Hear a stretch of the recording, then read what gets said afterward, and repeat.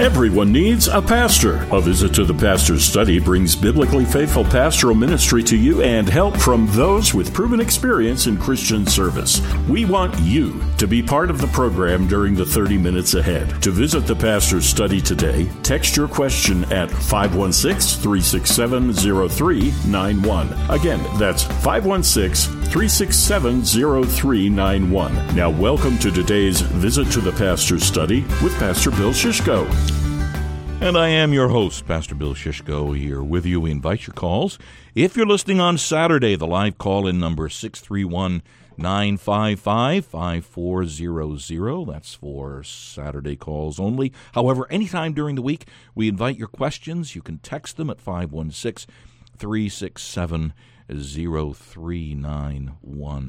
The Protestant reformer, Martin Luther, was once asked what his first thoughts would be when he arrived in heaven, and his response was that first, he would be amazed that he was there. Second, he'd be amazed that many were there that he never thought would be there. And third, that many would not be there whom he thought would be there. Well, it's that third one that's scary. In heaven, many will not be there whom he thought, and I'd add they thought, would be there. And Jesus himself did say, in reminding us of the day of judgment to come after he returns from heaven, not everyone who says to me, Lord, Lord, will enter the kingdom of heaven, but the one who does the will of my Father who is in heaven. On that day, many, and that's the scary word, many will say to me, Lord, Lord, did we not prophesy in your name and cast out demons in your name and do many mighty works in your name? And then I will declare to them, says Jesus, I never knew you. Depart from me, you workers of lawlessness. Now, to be very frank, you can profess to be a Christian and even a Christian minister of some sorts, but if your life is not one of obedience to the Lord, you shouldn't have any assurance that you're a true Christian. A profession of faith in Jesus as Lord and possession of true faith in Jesus as Lord simply aren't the same thing. And because the issue is an eternity of either heaven or hell, we'd better be sure that we not only profess faith in Jesus Christ, but also possess true faith in him. Now, we need to be aware that many things can cause a very genuine Christian to doubt his or her standing with God. Some people are more constitutionally melancholy than others. The song of their lives is more in a minor key than a major one. They're somewhat like Puddleglum in C.S. Lewis's Narnia Chronicles book, The Silver Chair. Read the book, and you'll know what I mean by Puddleglum. Bouts of depression will cause even the most genuine Christian to have doubts about his or her right standing with God. Special assaults from the devil, like Christians' battle with Apollyon in Pilgrim's Progress, they'll bring doubts to a true Christian because the devil is a liar, a slanderer, a deceiver, and a destroyer. He loves to attack the faith of those who follow or are trying to follow Christ as the captain of their salvation. And eruptions of remaining indwelling sin will cause the best of Christians, especially the most sensitive ones, to wonder if they've really been delivered from the state of sin and death and transferred by God's grace into the state of holiness and life. But how do we know the difference between these kinds of things that can rock the assurance of the most genuine Christian and things that indicate that we're not true believers in Christ at all? Am I a true Christian?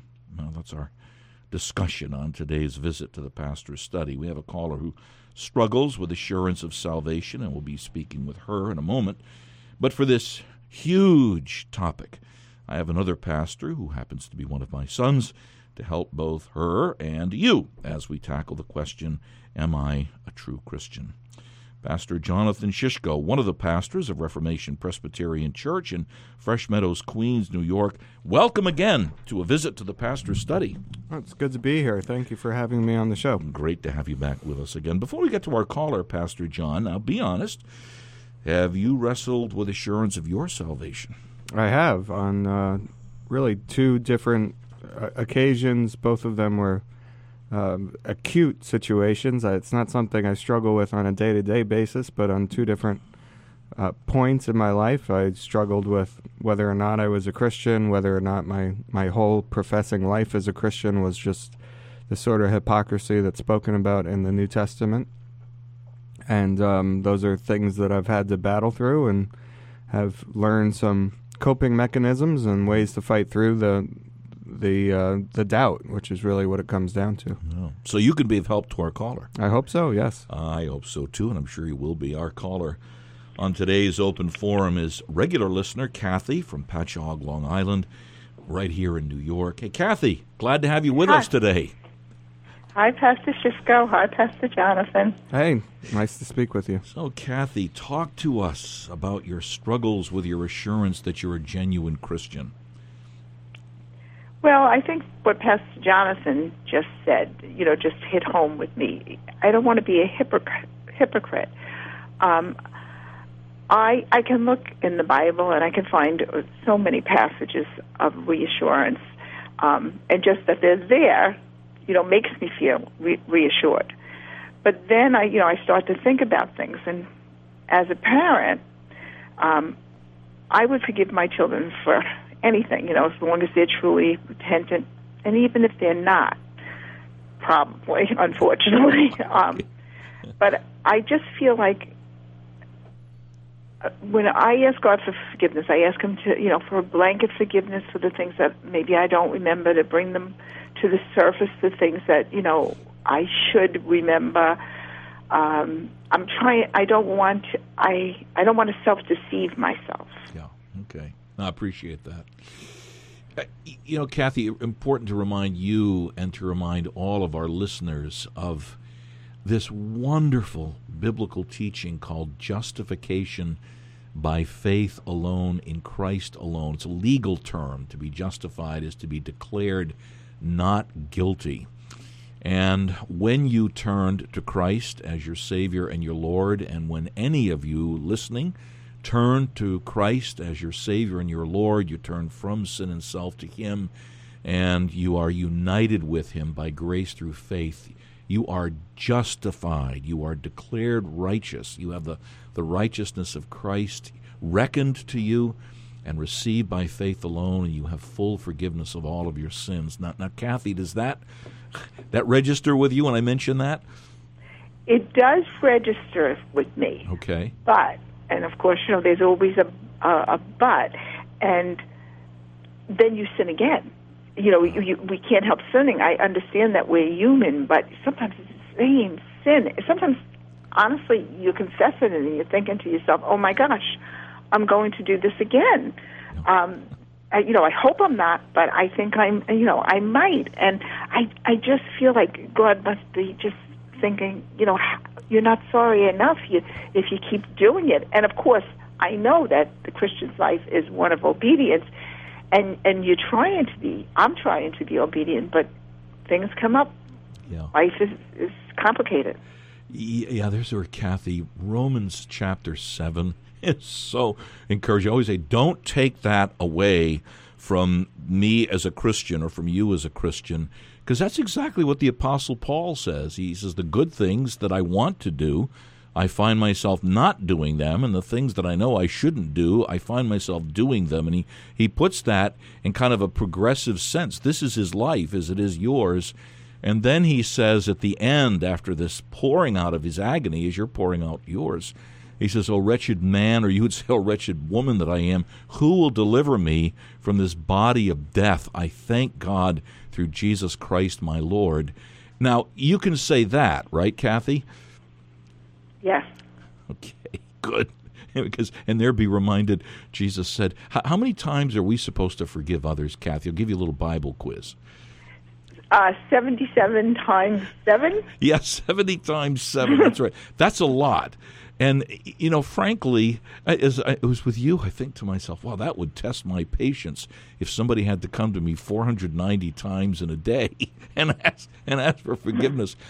But, wow, that reflects the perfect patience of your God, Kathy.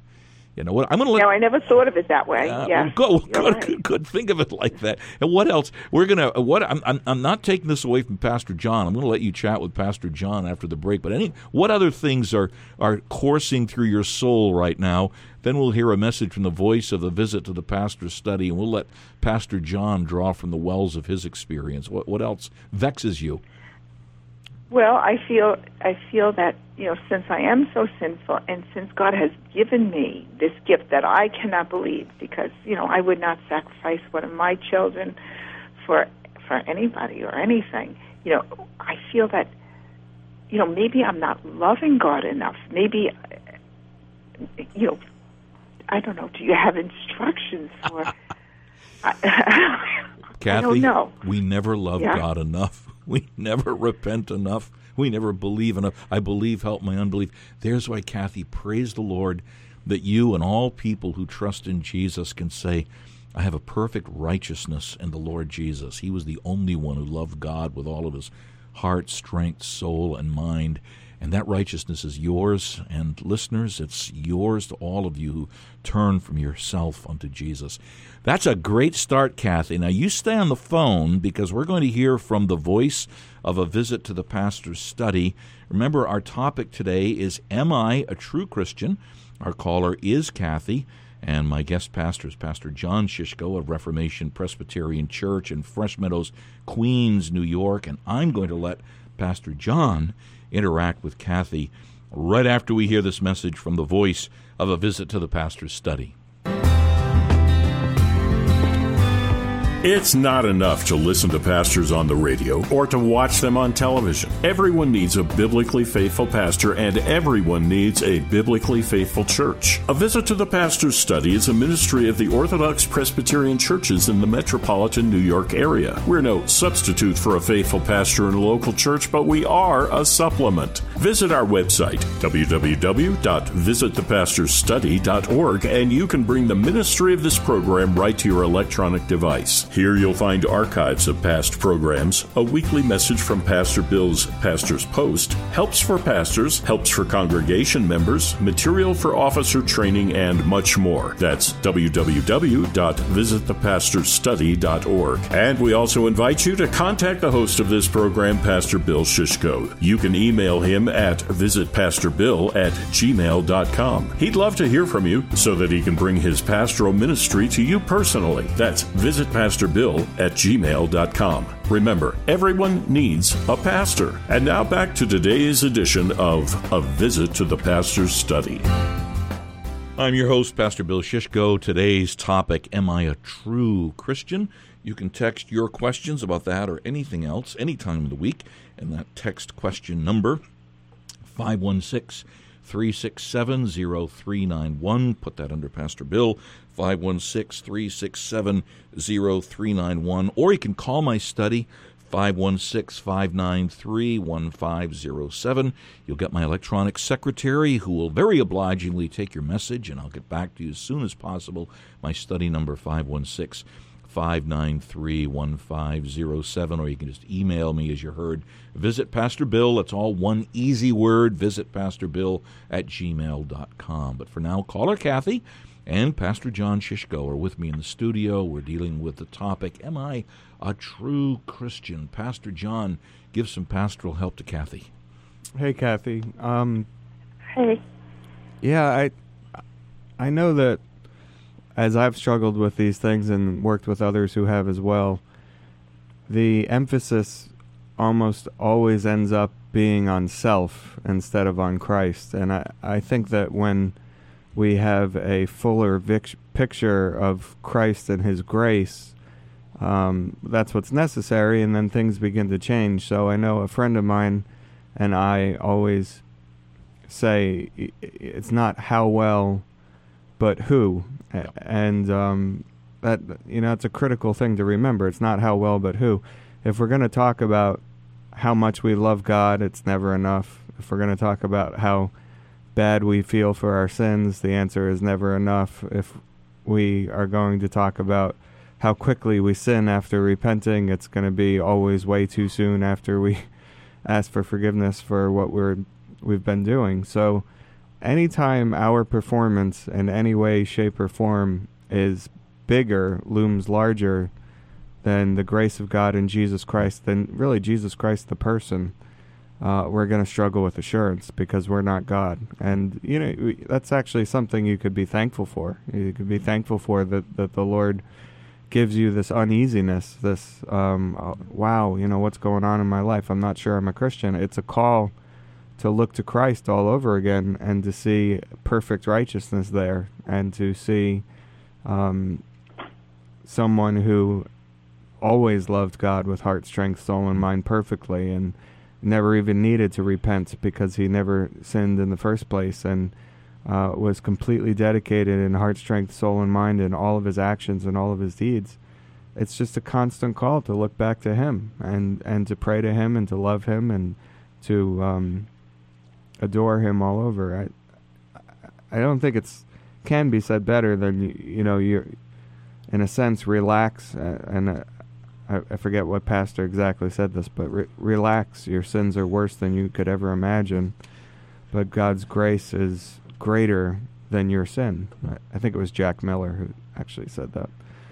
But, there's a lot to that. Relax. Your sins are greater than you could ever imagine. Thank God he doesn't give you a full view of what your sins are, but relax. Your Savior is greater than even your sins. So it needs to become an opportunity for worshiping the one Savior available, the only Savior who actually came and took your sins on him. And when you're convicted of how terrible your sins are, then remind yourself of the depth of the sin that Christ took on the cross, because he did it not just for you, but for all of his people. Oh, okay. That's really very helpful, because sometimes I feel like I almost want to separate from people completely and just concentrate on God and what Jesus did for me, and I almost feel like not even talking to anyone or anything, just to keep myself in a state of, I'm going to call it a state of grace, so that that I'm right with him, because we're talking about our eternity. Sure. Yeah. It's just a little overwhelming. It is overwhelming. And I think, again, though, to think about, you turn it to Christ and his people, and you realize, there's no temptation that is unique to a person. That's in the 1 Corinthians 10:13. So whatever you're struggling with, whatever you're going through, is not unique to you. And in fact, part of the reason you're going through it is so that you can speak to other people and one another, and hold hands with somebody else and say, you know what, I struggle with these things too. And what's helped me is looking to Christ all over again and realizing it's not how well, but who I believe in. It's not how well I perform, but who I believe in. And no matter what Christian you're talking to, it's always the case. Their sins are worse than they could ever imagine. But relax. Jesus Christ's grace is greater. That's how great his grace is. I don't think it would be possible to even begin to understand the depth of his grace if we weren't somewhat aware of how bad our sins were. And a lot of times that's what the Lord is doing in our lives, is saying, no, as hard as it is for you to see, as hard as it is for you, a pill for you to swallow, this really is how bad you are, a hell-deserving sinner. And apart from intervening grace that comes in and takes you off of that track and puts you on a track towards eternal bliss with Christ, there would be no hope. And the Lord uses that in the life of his saints, and it's painful, and there's anguish involved with it, but it's not how well, but who. And you can always say that to yourself. It's not how well I'm loving. It's not how well I'm performing. It's not how badly I'm sinning. It's who I'm looking to. Am I looking to Christ right now? Mm. And if the answer is yes, then you're a Christian, and nothing can take that from you. Yeah. Kathy, let me add one other thing, too, to the counsel. I am silently amening Pastor John here. Kathy, you mentioned keeping yourself in the grace of God, and it is interesting that the writer Jude said we're to keep ourselves in the love of God, and that's by constantly dwelling on it. But I think, Kathy, it's so important for you to keep in mind, and when you're done on the phone here, go read the text. In the book of 1 Peter chapter 1, Peter uses the beautiful term kept or guarded. We are kept by the power of God through faith for salvation, ready to be revealed at the last time. I have an elder in the former church that I served. He said, I want one word on my gravestone, kept. And Kathy, you are kept by the sovereign power of your wonderful God. Well, that's very comforting for me to hear, but I don't want to get lax, Don't get lax. Okay. You won't, Kathy. Hey, thanks so much for the phone call today, Kathy. We appreciate that on the whole question of how do I know I'm a Christian. Pastor John, tell us a bit about the church you pastor. Well, I'm pastor in Queens, New York, so just one of the 5 boroughs of New York City. And we meet in a public school 173 at 17410 67th Avenue. Our website is queensreformation.org, queensreformation.org.